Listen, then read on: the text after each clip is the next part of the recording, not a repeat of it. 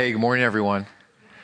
As you know, we've been going through a series on just answering tough questions, and this week doesn't get any easier. So if you thought last week was difficult, this week's even harder. And I really want to tackle these questions because as I did research and just looking at the questions people are asking, not just what the church is asking, but what people in the world are asking about certain things. Why are we in the mess that we are today? And how many know that our world is in a mess?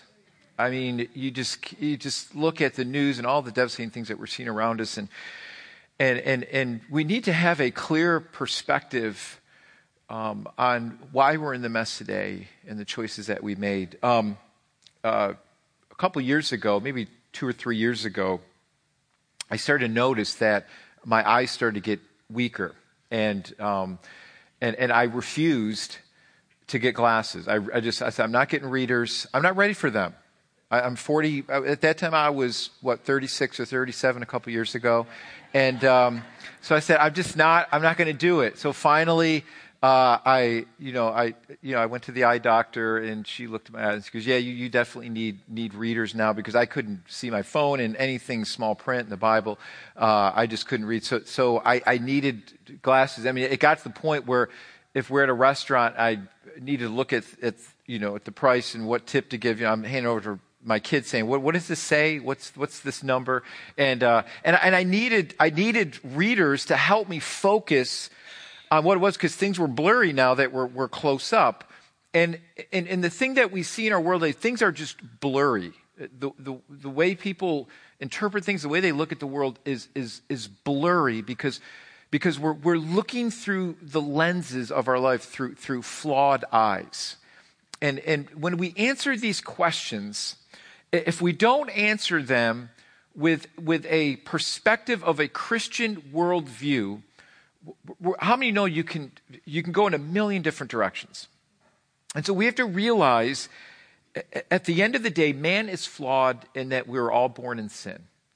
And as we go back through the Word of God, and as we go even to the first book of the Bible, in the book of Genesis, we see the problem. And one of the things that we see in the book of Genesis, the first couple chapters, we see that God created man in his own image. We see that when God looked at his creation, he said it was what? He said it was good. He said, this is good.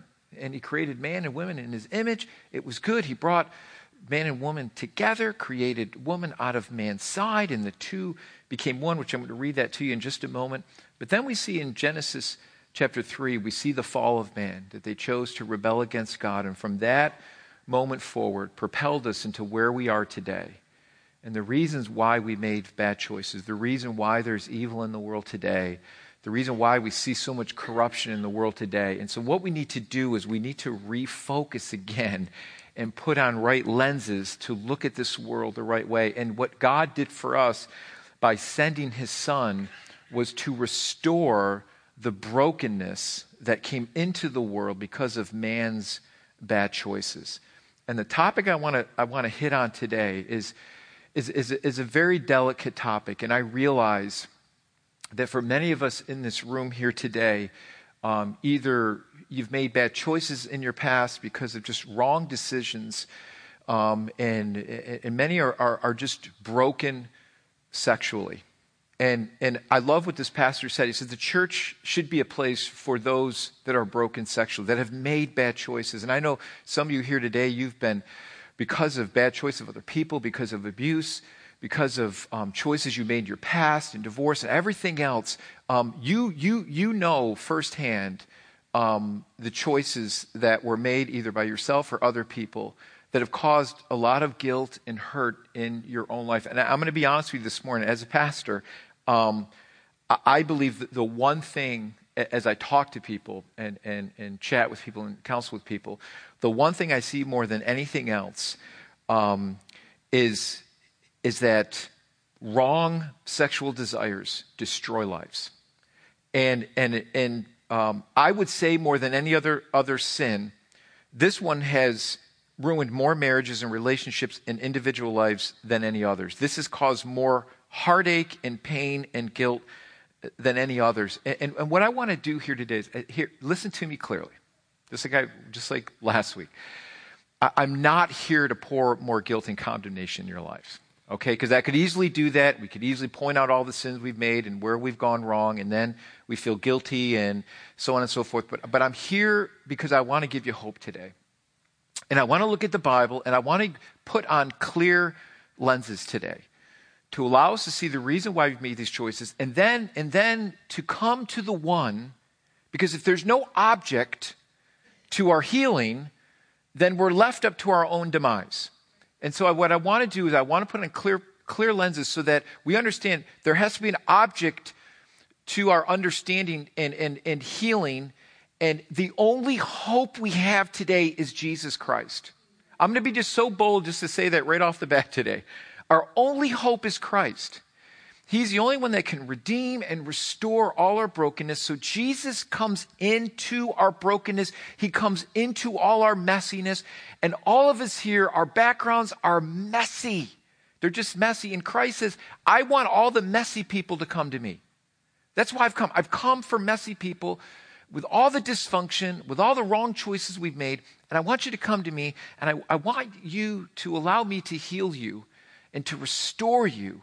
And to let you know there's hope in Christ, that there's redemption in Christ, even in spite of our bad choices.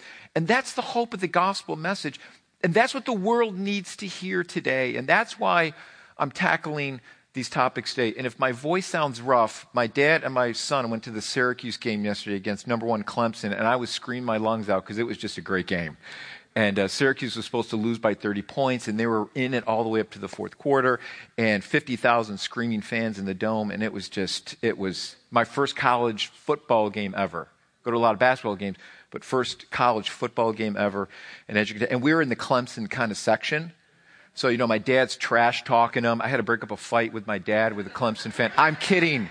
Those you know my dad, my dad wouldn't harm a flea. He's the greatest guy in the world. So that I'm just totally teasing. It was a great time.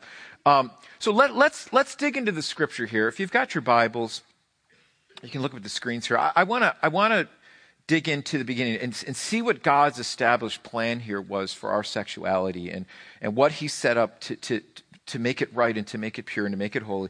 And I want to look at Genesis chapter 2, and I want to read a couple things here from Genesis just to give you an establishment of what God designed.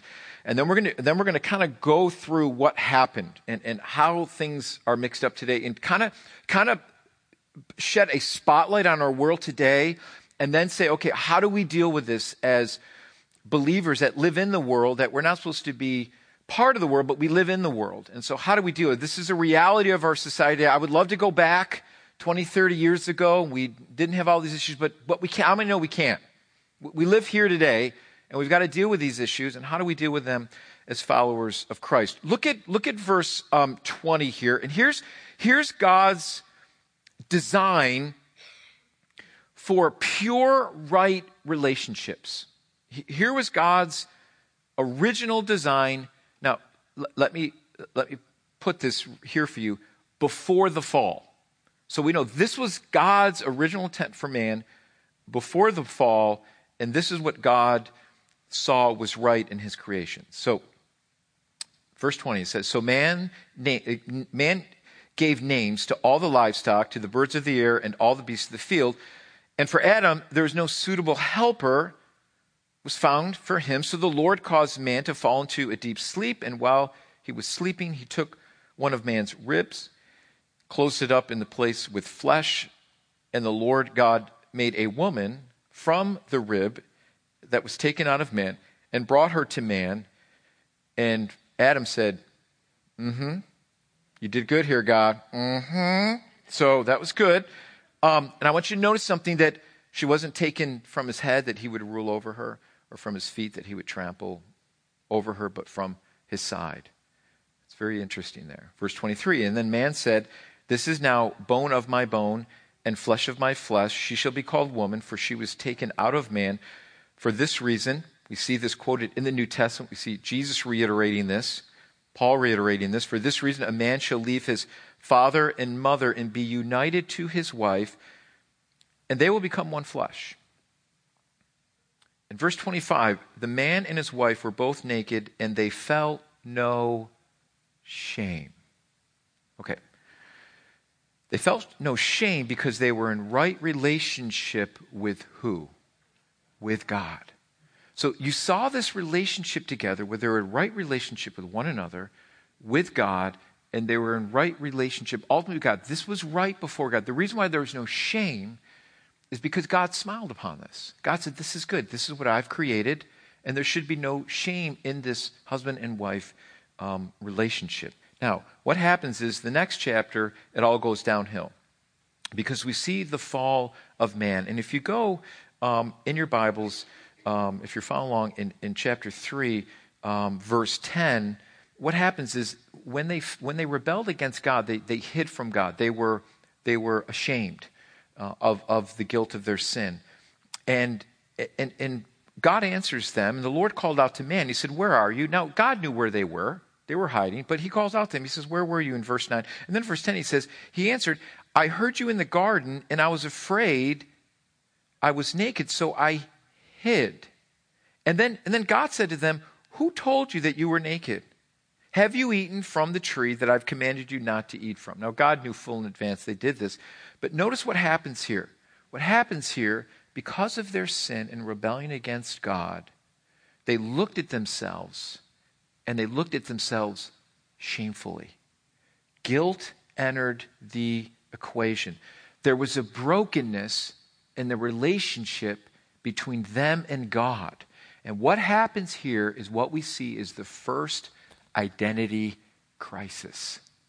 They did not feel good about what? Themselves. They were naked and they were ashamed. And that became animosity between that relationship, ultimately breaking that relationship with God. There needed to be restoration within that relationship. So now you fast forward it from that very moment to what we have today. That's why we're in the mess today. It's an image issue. It's a worship issue. It's taking our eyes off of God. Now we place it on ourselves. And there's shame and there's guilt because of that broken relationship that was first established with God. Now, you ask yourself, Pastor, why are we tackling this message on what is sexual sin? Well, here's the reason why I want to tackle this message. The reason why I want to tackle this for you this morning is, as I believe many of you are struggling, as I said earlier, we need healing from our past, healing from bad relationships, and healing from wrong thinking. And when we look at this, it's an image problem because we're all created in God's image, and that image problem was broken because of our sin. And so what happens is sin destroys that relationship with God. And so what we end up doing is we end up pursuing vain things to fill ourselves, to fill this image. And if you look at our world today, everything is built around what? About image and how you look and how you do certain things. And so you might be here today and you might have some deep wounds because of sexual sin. And here's the answer for us, that God sent Christ to reconcile that broken relationship. The second reason I want to dig into this, if I were to survey people and ask them, what is sexual sin in our world today, you would get a broad spectrum of answers. And I believe because of this, in our world today, there's a confusion, and we have no idea where that line is because we're reaping what we have sown because of sin and because of our bad choices.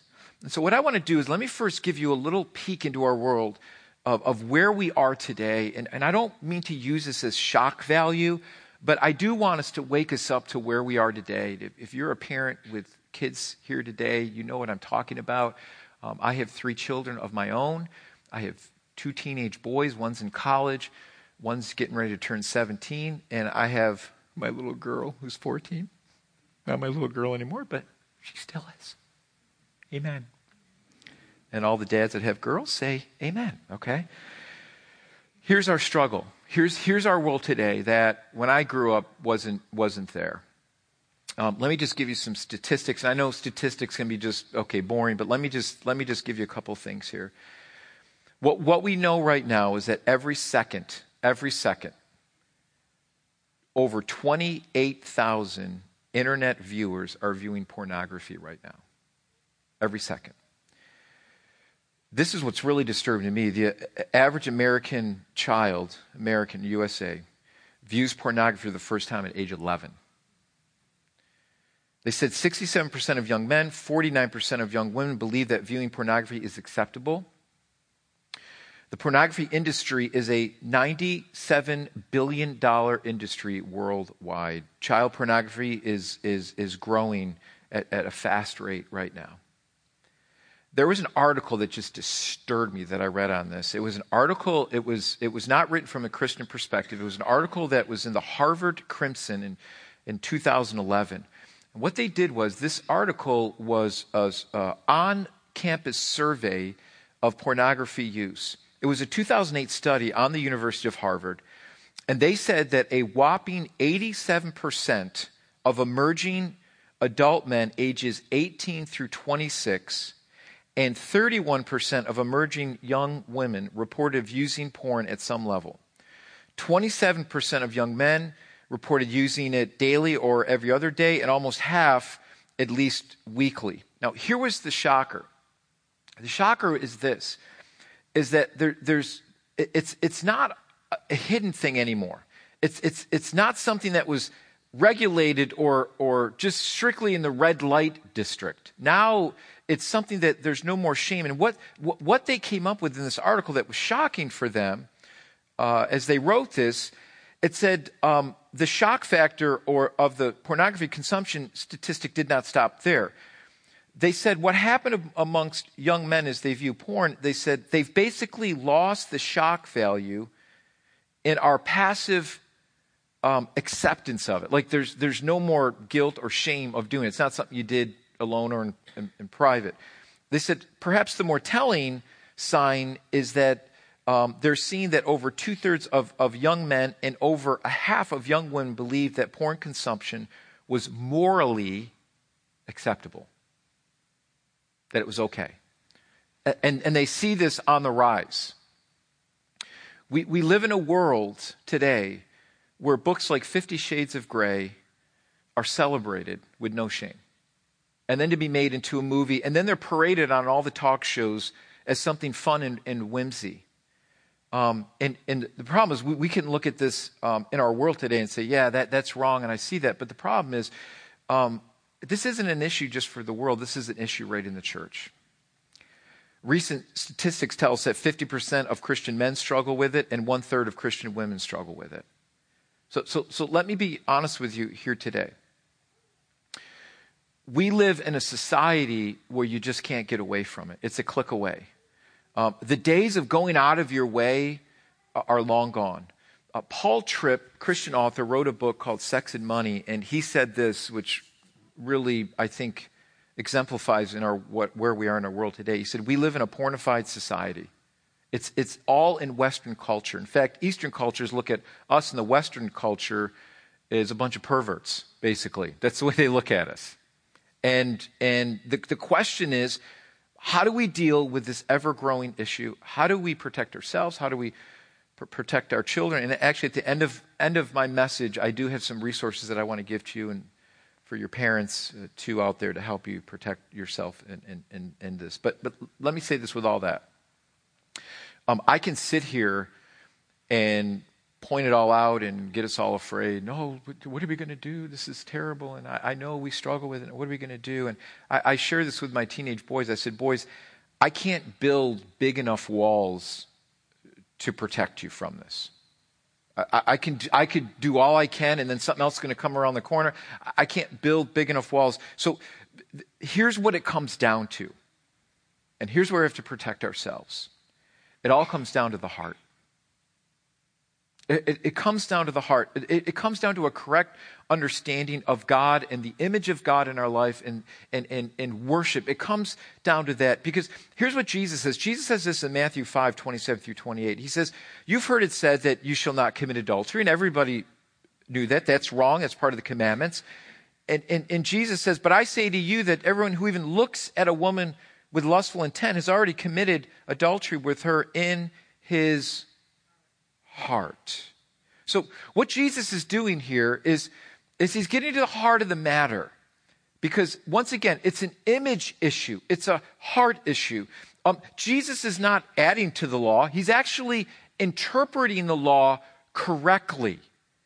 How is Jesus doing that? He says, if you were to look at this law from the outside, we would say, well, technically, as long as I've not committed the act of adultery, then I'm okay. But Jesus says, no, it goes so much deeper than that. It goes to our heart, because every single one of us has a flawed heart. And until we deal with our hearts, all we will end up doing is behavioral modification. All we'll end up doing is saying, don't do this, don't do that. And how many know after a while that doesn't work? Because we'll do something, we'll feel guilty, and then we'll just do it again. And Jesus, it's got to be a heart change, because that's what happened in Genesis chapter 3. So what happens, Jesus speaking to the religious of the day, who on the outside looked like they were keeping God's commands perfectly, and they were very proud of it, and they would go around and flaunt their righteousness. I don't do this and I don't do that. Yet Jesus is saying this statement goes into their hearts. And they didn't like Jesus in these statements because the truth was the truth, and there was issues with their heart, and Jesus knew the lust of their hearts. And so lust is desiring something that isn't yours, in this case, another woman. They cared more about how they looked and appeared than actually loving God. So it comes down to our heart. It's not just the technicality of I'm not doing something or not doing this. It comes down to our heart. There has to be a heart change. And if Christ has our heart, then our devotion is going to be to him. And we're going to want to serve him and please him and want to do what's right in his eyes. I heard this story by Dwight L. Moody. He was an evangelist in the 1800s. He shares this story about a man who's working as a watchman on a railway system. And his job was to warn oncoming trains of any danger that might be ahead of them. His responsibility was to wave the lamp, to signal, and to warn the train when there was danger ahead, so the train would stop and prevent the train from having an accident. And one night there was this tremendous accident, and the engine driver was killed, and many people on the train were killed. And the watchman was actually taken to court over this in a court of law. And the basic question was asked to the watchman was this: on the night that this accident took place, did you wave the lamp?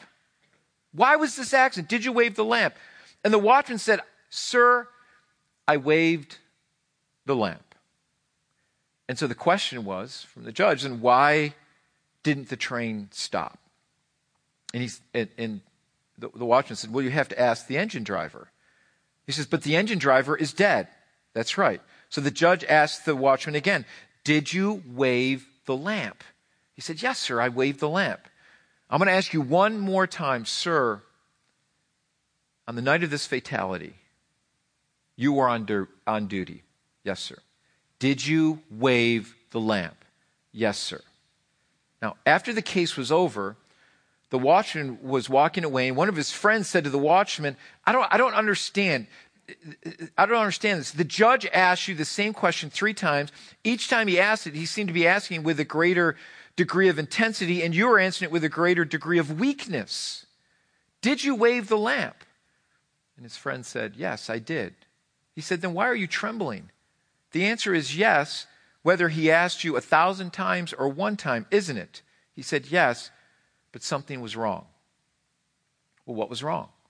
And the watchman said, you see, the night that this fatality took place, when this accident took place, I was busy doing something else, and suddenly I knew that there was danger ahead, and I thought I had enough time before the train came. And so I heard the train coming, but I didn't have enough time to put the light inside the lamp. So I grabbed the lamp, and I went and I waved it in front of the engine driver, but there was no light inside of it, and the engine driver did not see it. So when the judge asked if I waved the lamp, I said I did.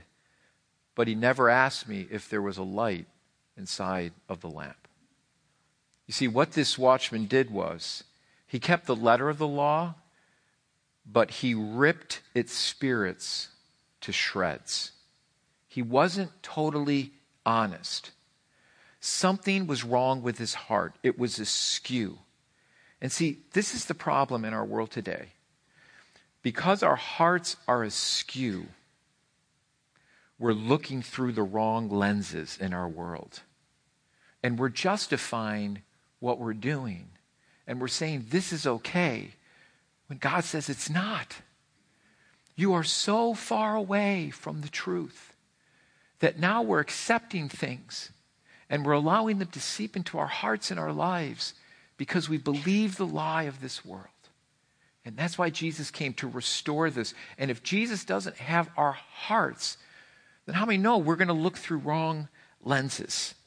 And so what I want to do here is we need to define exactly what sexual sin is from the Bible, and then talk about how can we please God in this area of our life. So whether you're older, single, married, or teen, God's word is very clear concerning this. So let's look into the New Testament here. Let's look at a couple passages here, because Paul, specifically in 1 Corinthians chapter 6, what Paul is doing here, I want you to understand, Paul is writing to the church in Corinth, which is a very immoral society.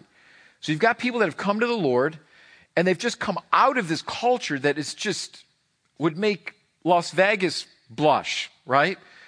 So it's a very immoral society, very immoral culture. And so Paul is saying, listen, for those of you who are following Jesus, here's God's plan for you, and here's how God wants you to look through the right lenses and restore that right relationship with him that's pure and holy. So Paul speaks to them. He says this, starting in verse 9. He says, or do you not know, and he's going to call out, I almost lost my lenses. I need those because I can't see.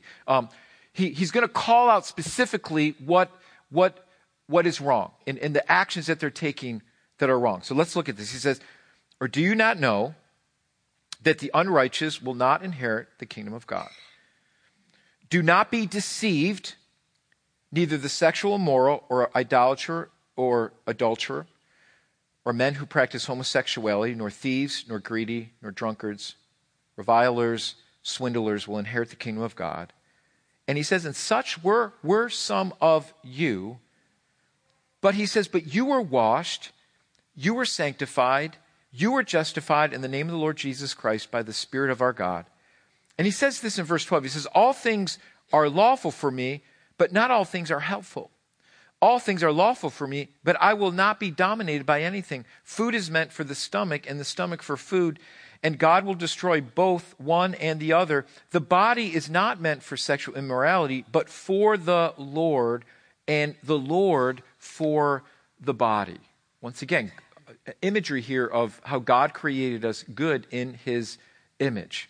Don't allow this distorted image to come in, because it will distort and destroy this relationship that God desires with us, specifically through sexual immorality. Now, look at Hebrews 13:4. I like what the Hebrew writer says here.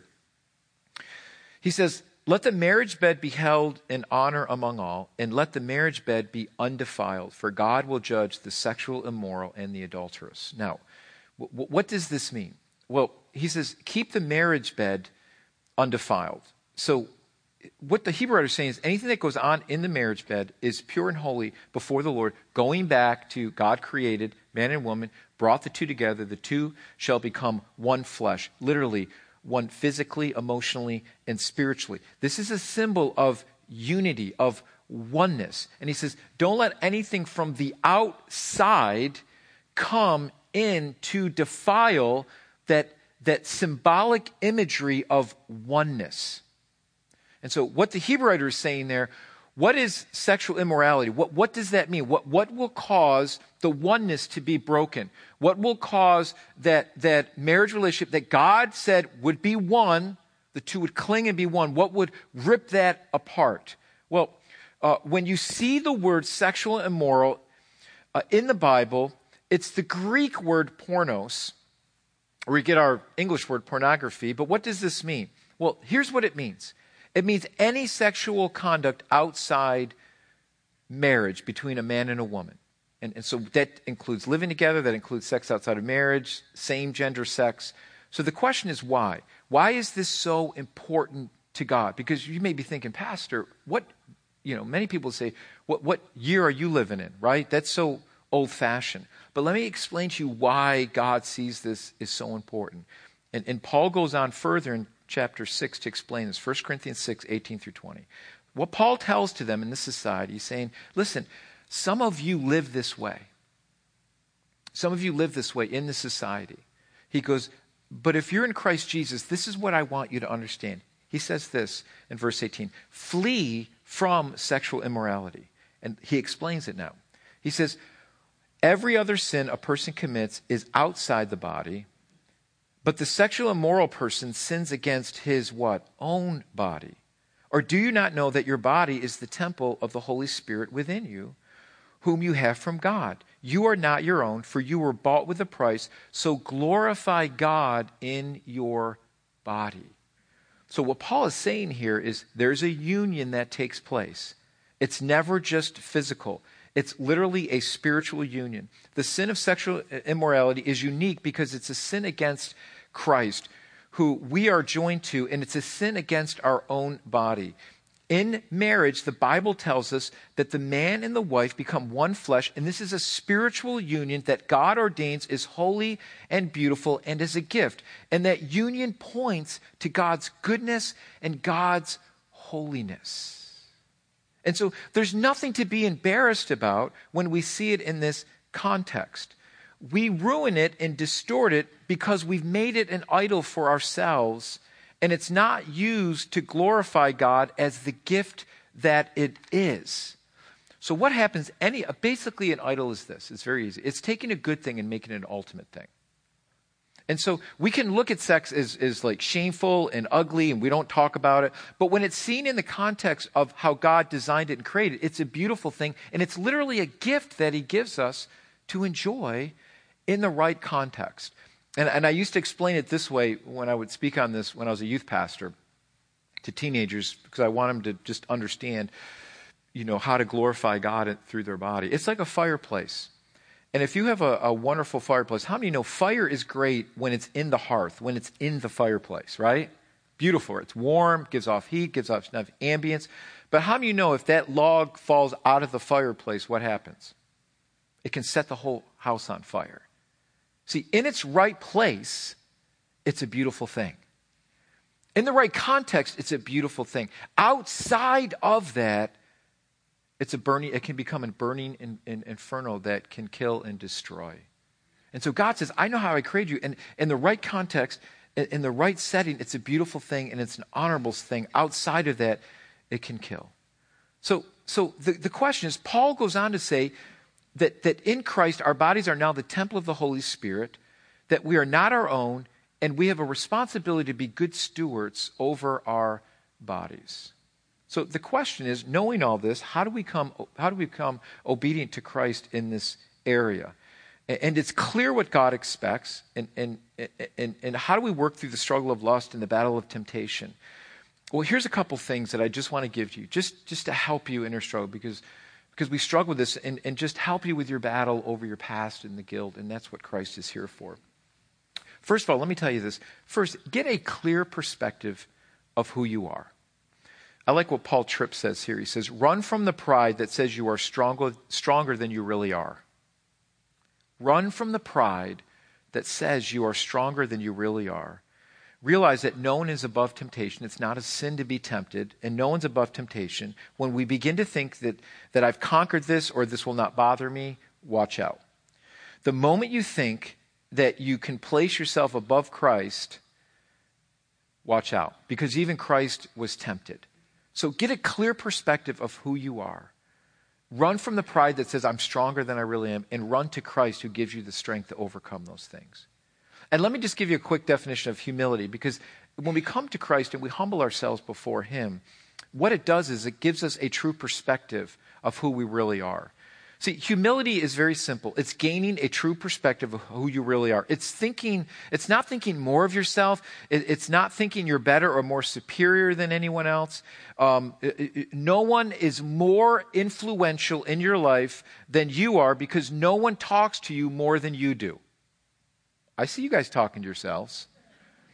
I drive by you on 104 and you're talking away, and you're not talking on the phone. You're talking to yourself. You're talking out loud. How many of you talk out loud to yourself sometimes? Good. See, I'm not the only one. That's good. I'm not crazy. Good. That made me feel better. Thank you. That was a little therapy, 2-minute therapy session for me. Good. So no one's more influential than you are. So when we admit that we're weak, In fact, the opposite works for us. We depend more on the strength of Christ. So the goal is not to not do this and not do this or the other. The goal is Christ. When I aim to please him and to love him, to serve him, then other things lose their appeal, even though they're right there calling my name. So you may struggle. You may struggle with something the rest of your life, but that doesn't mean it's your identity. And whether it's a same-sex attraction or struggle with lust, that doesn't become our identity, and that Christ is greater within us. And the next thing I want you to understand here, in our struggle against this, to get to see through right lenses, is let's get a clear perspective of what true worship really is.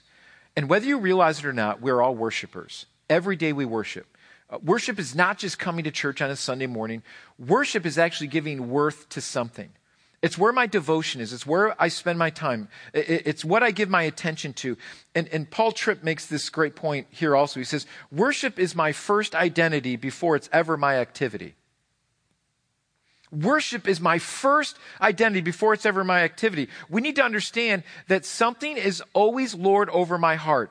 Something is always controlling my heart. The heart is the seat of my thoughts, emotions, and will, and my choices. So here's what I mean. God wants us to have a correct understanding of worship. When God is the center of our worship, then we're going to do things that please him. Now, here's what I mean. If I'm worshiping my job, then I won't care what it takes to get ahead. I will cut corners. I will do things that aren't really above board. I'll be kind of like that watchman. I won't really give the whole truth, even though technically I'm okay. I'll do things to get ahead. If I worship myself and think I'm better than everyone else, then I won't care about the words I use, and I'm not careful about others' feelings. We'll say things like it's not personal, it's business. If I worship my kids, I will do whatever it takes to not expose any of their flaws, because it will be a bad reflection on me. So if I worship my kids, I'll be very careful not to talk about their flaws, because it will be a bad reflection on me. If I'm controlled by lust, then I'll do whatever it takes to use someone else to get my fulfillment. If I worship sex, then I'll go beyond the boundaries that God has set to get what I need. If I worship God, then I will love the boundaries that he has set for me, because I know ultimately I'm pleasing him and he knows what's best for me. If I obey him, then things will be set in right order. I will love my wife. I will love my neighbor. My life doesn't revolve around me. Now, let me be careful here, because this isn't behavioral modification. Just change your behavior and act like a Christian, right? Because sometimes we read these verses and we're like, okay, man, I feel so guilty because of my past and the things I've done wrong, and I just want to give up because I can never live like a Christian, because I've just, it just goes round and round. I make the, wrong choice, and it's just. But this isn't about behavioral modification. This isn't just about changing your behavior and acting like a Christian. How many know many times it just doesn't work, because we're going to fall and we're going to fail over and over again? Here's where we need to protect ourselves. It's all about becoming a worshiper of God. It's about having a love and devotion for Christ and what he's done for you. It's a worship issue. When my worship is focused towards Christ and what he's done for me, then my identity is now attached to Jesus, and not my past, and not all my mistakes, and not all the wrong things that I've done. When I attach my identity to Christ, I realize that now I am a new creation in Christ Jesus. Behold, all things become new. And I don't allow my past to dictate my future in Christ. That when I make a mistake and I screw up, and we'll all make mistakes, I know I have a Savior that I can run to that will forgive me of my sins and cleanse me from all unrighteousness. So what are the action steps? Let me give you a couple action steps here to help. Because some of you may be here and you're saying, Pastor, I'm struggling with my past abuse. I'm struggling right now, Pastor. I'm just struggling to overcome issues in my life. And you've hit on some things that I'm just struggling with in my life. So let me give you some action steps here, because I don't want to be so naive as to not think that that many of you are not struggling with this. So let me give you some action steps. First of all, just pursue God. I like what Paul says here in 1 Corinthians 9:27. He says this, but I discipline my body and keep it under control. Paul said that. The Apostle Paul said that I have to discipline my body to keep it under control. What Paul uses is the idea of an athlete in training, to have your eye towards the prize. I love studying athletes, and I like looking at Michael Phelps. I was a swimmer in high school, and Michael Phelps is the best swimmer ever to ever swam. And I looked at his training regimen. Basically, he eats 12,000 calories a day. Wouldn't that be wonderful? Just eat whatever you want. 12,000 calories. You want whatever you want. You want 5 milkshakes? Go ahead. Here's the reason why. Because he swims 50 miles a week. He trains 6 hours a day, 6 days a week. Michael Phelps is intentional and he works hard. Now, it may hurt, it may be uncomfortable for a while, but it's worth it. And so we'll have to deny our feelings that are out of God's will and become obedient to Christ. We can't say to ourselves, I love Jesus, and then think that these deviant behaviors are in God's will. It's not compatible. I have to make a choice. So the problem is a worship problem. Be intentional in your worship with God by just meaning business. Because what the true gospel says, true gospel living says, it says one that has been changed by the message of Christ says this, my devotion to Christ is what must come first. So in our struggle against sin, and we will be tempted, know that Christ is greater, that I will submit those things to Christ, that he might live through me, and I will obey him even though the world might say it's okay. But my greater devotion is to Christ. So be proactive in your discipleship process. Be proactive in sitting under the Word of God. Be proactive by reading the Word of God and getting books on your spiritual growth. A couple books that were so just foundational for my spiritual growth. There's these 2 books by Jerry Bridges that I just love. One's called The Practice of Godliness and one's called The Pursuit of Holiness. I would recommend every single one of you to read those books by Jerry Bridges, The Practice of Godliness, The Pursuit of Holiness. Great books on your personal spiritual growth. And here's the last thing and I'm going to just finish this now. Let me just give you a couple things here, and then we're going to pray. Let me give you a couple things, especially for you parents who, and anyone who's trying to combat the issue of pornography, especially with internet pornography and the easy access here. Let me give you a couple things on how to be proactive in combating pornography. Here's a couple things that I have in my house that act as protection for search engines against pornography. These are internet protection. One is called K9. It's just K9 internet protection. Every single parent should be writing this down right now if you have kids in your house. K9 protection. What this does is it acts as your search engine. You can put it on anything, your phone, all your individual computers, and what it will do is you have the password and you can tighten that thing up so tight that nothing's going to get through it, okay? And you can loosen it for whatever whatever the reason is. And that is great because you can put on every single device. It's called K9 protection. It acts as your search engine, and it's free. That's what's great about it. It's free. The designers designed for free to help us. And then if you're struggling with pornography and you're struggling with that temptation, you can give someone else the password. So there's no way of you getting around it either. Another good protection device is called Open, OPEN, DNS. And what this is, you can put this right on your router. And so if you have Wi-Fi in your house, no one can access really hardcore pornographic sites through OpenDNS. That's another safety level for you. For those that need accountability in this area, a couple really good software devices that are great if you want to have accountability with other people. One is called Covenant Eyes. And basically how that works is you will have someone that your person that you're accountable to will be sent an email with everything that you've looked at online. They can look at everything. And so it's just an accountability. It's called Covenant Eyes. Another one's called X3 Watch. X3 Watch.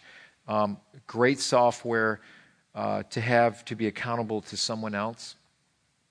Some of you that are just struggling with this area of your life, here's a couple books that I would recommend. One is called Finally Free by Heath Lambert. Finally Free by Heath Lambert. I would recommend this highly. And then a couple books that I would recommend also on the struggle of this in your life is by Stephen Atterburn. It's called Every Man's Battle, Every Woman's Battle. There's 2 titles, 2 books, Every Man's Battle, Every Woman's Battle by Stephen Atterburn. They even have one for teenagers, and I had my son read through that, Every Young Man's Battle. Great book to help with the struggle in this area. Here's my conclusion with all this. At the end of the day, we're all broken. At the end of the day, we're all broken. At the end of the day, we've all made mistakes. And at the end of the day, I say this all the time, at the end of the day, if I were to show up on the screens all the things you thought about this week, you wouldn't show up to church and neither would I. Let's just be honest. At the end of the day, we're all messy. At the end of the day, we need to know that we're not alone in our struggle, that there's a Savior who came to rescue us from those struggles and those battles that we have. And it really comes down to the matter of the heart. Christ knows our heart better than anyone else, and we need his help in all these areas. And so here's my heart as your pastor. I don't want anyone to go further into darkness and further into a cave in their struggle. I believe when we come out of the darkness and allow the light to expose it, that's where we allow Christ to bring his greatest healing.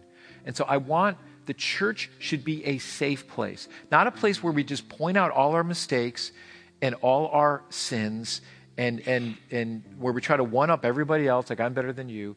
The church should be a place where we come in and we allow our brokenness to be healed, and that we allow the grace of God to be poured out over our lives and allow him to bring the healing to our lives. And I know for every single one of us in this area, being a pastor for going on 26 years now, the area of sexuality, there's so much dysfunction and so much hurt and so much pain in people's lives. And normally when you boil all the relationships down and all the counseling down, it usually comes down to this. So we can't ignore it. And so we need healing. And there's some of you here today, you need some deep healing in that area of your life. And I'm here to tell you that Jesus reaches down to the deepest, darkest crevices of our lives. And he says, that's what I want to touch. That's what I want to touch. Don't hide it from me. I know it's there. Let me heal it. Bring it to light. For some of us, it is so painful that we just think if I just ignore it, and then what happens is something comes up, a memory, someone says something that sparks it, and it's like digging it all up again. And if that happens to you, I think there's an issue where Christ hasn't touched that deepest, darkest crevice in your life. For some of you here today, and you say, Pastor, I just made a lot of mistakes. And I hear what you're saying. And maybe for you, you're just saying, Jesus, I need to confess those things to you and ask for your forgiveness for just wrong thinking. And I want to place my devotion and I want to place my attentions towards you. And I want you to know that Jesus says to come just as you are, and let me heal your brokenness. Let me heal all your mistakes. And here's the wonderful thing about a relationship with Jesus Christ. Is that he takes the broken things and the wrong choices we make, and he can turn them around and use them for his glory. And says, oh, that was a mistake? Okay, watch what I do with that mistake. Because I can use it for my glory. And I can use it for my purposes if you let me. If you let me. That's what the gospel message is all about. It's taking something that was broken and redeeming it for God's glory. We are all broken people that God has restored and using it for his glory. That's why I like when people talk about their brokenness, because they say, Christ healed me. When we all begin to think that we're perfect and we don't need a Savior, then we've missed the whole point of why Jesus came. He came for brokenness, and this is one area of tremendous brokenness in people's hearts. So I want to pray for you today. and allow Christ to come into those deep areas of your life. And allow healing to flow into your hearts and lives today for those of you that are just struggling with your past. So let me pray for you today. Let's bow our hearts today and let's just ask the Lord just to touch us as we just close this time together. Lord, we need you and we are broken and we see your plan from the beginning and we see how we've messed it up and how we've turned to ourselves and we've turned a good thing into an idol. We've turned a good thing into an ultimate thing and Lord, we see where it's gotten us. And Lord, I pray that we turn our hearts back to you, that God, you would just touch every heart here today that's struggling with their past, struggling with past mistakes, and that your grace would overflow their hearts and lives today. I know this was a tough subject. I know these aren't easy things to talk about, but Lord, these are the things that you heal. These are the things that you want to pour your grace upon. And we need you today, and we need your forgiveness today.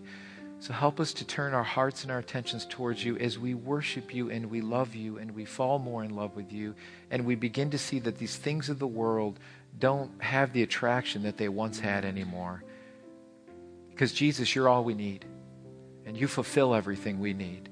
So may our thoughts and attentions be focused on you. And I pray for anyone here that is just hurting and struggling because of their past, that Jesus, you would reach down and touch them. That you would bring healing to them today, Lord, as they just give this to you. And I thank you for your grace today. Thank you, Jesus, that you use us for your glory even though we are broken. Thank you for restoring us and renewing us today. And we just ask these things in your precious, precious name. In your precious, precious name.